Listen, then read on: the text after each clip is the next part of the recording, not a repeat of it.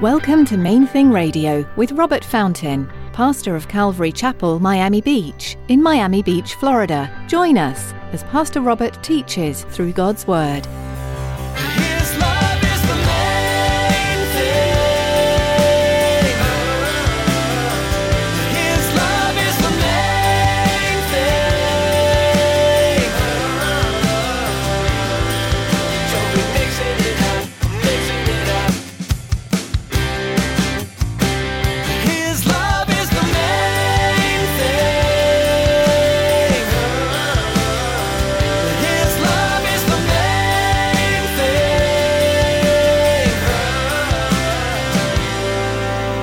He says, I'm telling you because you need to be ready for it. It's going to come. Jesus warned us from the beginning that following him would involve opposition.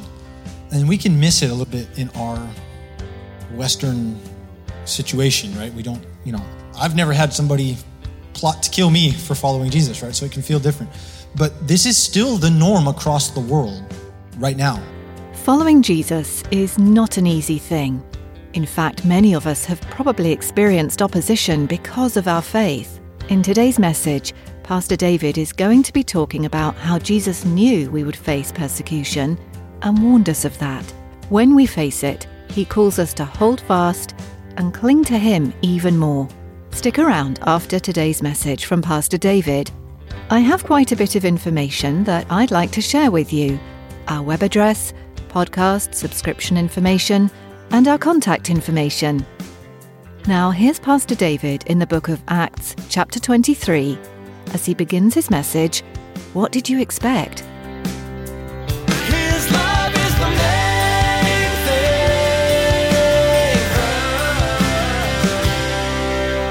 thing. Today we're going to be in Acts chapter 23, starting in verse 11. Take a minute with me right now. Close your eyes and settle into your imagination for just a second. Just picture with me, what does it look like to follow Jesus? What comes into your mind? What should your life look like when you're following Jesus? Try to let it come to your mind. Just think through. Now think with me, where is that expectation coming from? What's shaping that picture? Last week, we read about how Paul, after years of going to the different non-Jewish nations, he was going into Asia, into Turkey, into Greece, into the different parts of Rome, sharing the gospel. He had an opportunity to go back home and fulfill a dream he had, a desire he had to share the gospel with his own people, where he had come from. He said in the book of Romans, he said that he had such a desire to see his fellow countrymen know Jesus, know the Messiah that they'd been looking forward to, that he would give up his own salvation if it meant that they could be saved. Deep, deep desire for his brethren to be saved. And he got to share the gospel before the council, before the Pharisees that he had probably been a part of. It tells us he'd been a Pharisee among Pharisees. He's trained under the best teachers. These were his people. This was his community. And at first they heard him out. But as he was faithful to the whole message of the gospel, told them everything that Jesus had called him to, everything Jesus has done, they turned on him and became so violent that his guards had to escort him out. He was in jail, and the jail guards, the prison guards, had to take him back to jail because he was going to be ripped apart by the mob otherwise. And so we pick this up here in Acts 23, verse 11, and tells us that the following night the Lord stood by him and said, "Be of good cheer, Paul. Take heart. As you have testified for me in Jerusalem, so you must also bear witness at Rome."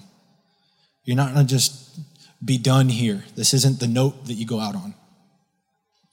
And when it was day, some of the Jews banded together and bound themselves under an oath, saying that they would neither eat nor drink till they had killed Paul. Now there were more than 40 who had formed this conspiracy. And they came to the chief priests and elders and said, "We have bound ourselves under a great oath that we will eat nothing until we have killed Paul. Now therefore, you, together with the council, suggest to the commander, the Roman commander, that Paul be brought down to you tomorrow, as though you were going to make further inquiries concerning him. But we are ready to kill him before he comes." Doesn't this feel a little bit extreme? I mean, 40 men are not going to even drink water, not going to eat, not going to drink water until they've killed Paul. And this is the third time in the last few days that Paul has had an attempt on his life. And the first two were, the mob gets stirred up and they're passionate, but this is very calculated, right? I mean, they've taken time and made a plan, come together, bound themselves to an oath. I mean, try to put yourself in this situation. A lot of us are not from here, right? Think about what it would be to go back home. You've been away for a while, you go back home, and you're sharing the gospel with your old neighbors and old coworkers, some relatives, your cousin's cousin and such, right? Like people you still kind of know, or you know their families, you definitely know the culture. Right? You know what it's like when you've been away from your own culture and then you go back to it. There's something that you feel when that happens, but they turn on you and they hate you and they're shouting insults at you and they want to kill you. It would be discouraging, right? The emotions wrapped up in that would be hard. And it feels abnormal, right? This feels disproportionate. Paul is talking and they're trying to kill him. It's not like he was shouting insults at them, right? He was declaring to them the love of God, and they try to kill him. And it's not normal, right? In the sense of, it's true. There's something about this that's abnormal. It's outside of how things ought to work. We know, I'm telling you that God loves you and died for you and loves the people around you, and you're trying to kill me. Why such a violent response? But it is normal in that it's the pattern globally, and it's what Jesus told us to expect. And so today we're going to just explore that a little bit.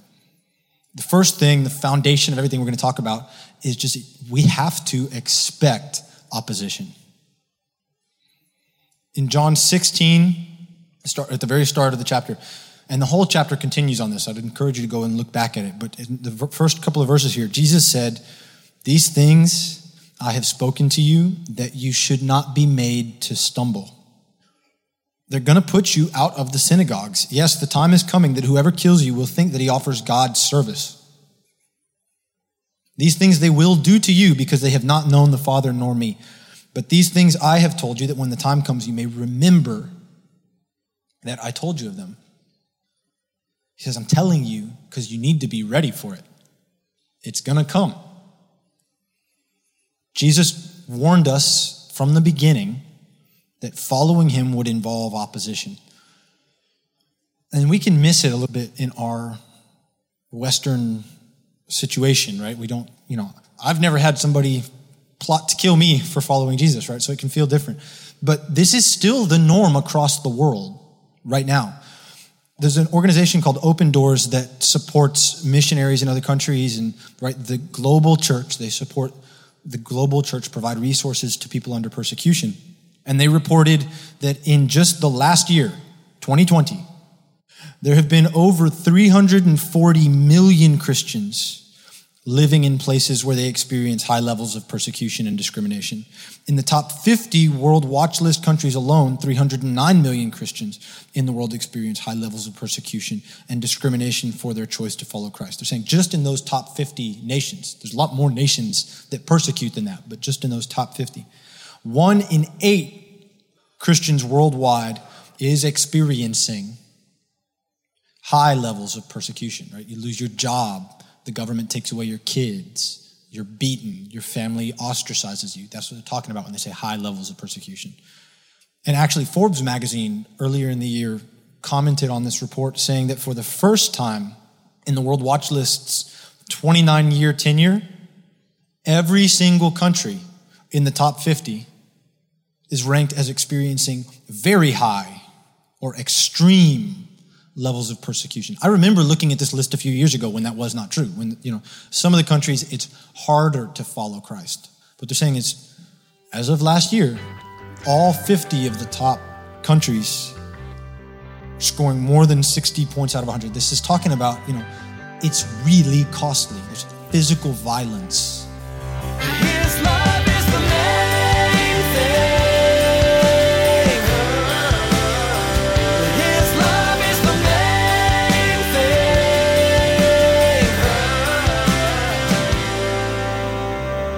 thing. We're so glad you tuned in today for Pastor Robert's message in the Book of Acts.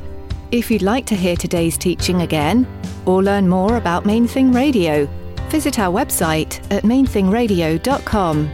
Before our time with you is through for the day, we'd like to take a moment and ask you to consider partnering with us here at Main Thing Radio. Would you commit to praying for us each time you tune in? As we continue to produce programs to spread the good news of the gospel, we know the enemy won't be happy. We'd appreciate your prayers for protection and guidance in all we do. Would you also pray for your fellow listeners too, that each one would allow Jesus to speak truth into their heart? We have one more way you can support us in what we're doing here at Main Thing Radio, and David's here with the details. We all know it's vitally important to support the local church, a place we call home. But it's also very important to support missionaries. Have you ever considered that Main Thing Radio is missionary work? It is. We need your support to continue to share God's Word over the airwaves. Please, prayerfully consider financially supporting Main Thing Radio. For more information, visit mainthingradio.com and click on the Donate button. Thanks, David, and thank you for joining us today. Tune in next time for another look at the Book of Acts, right here on Main Thing Radio.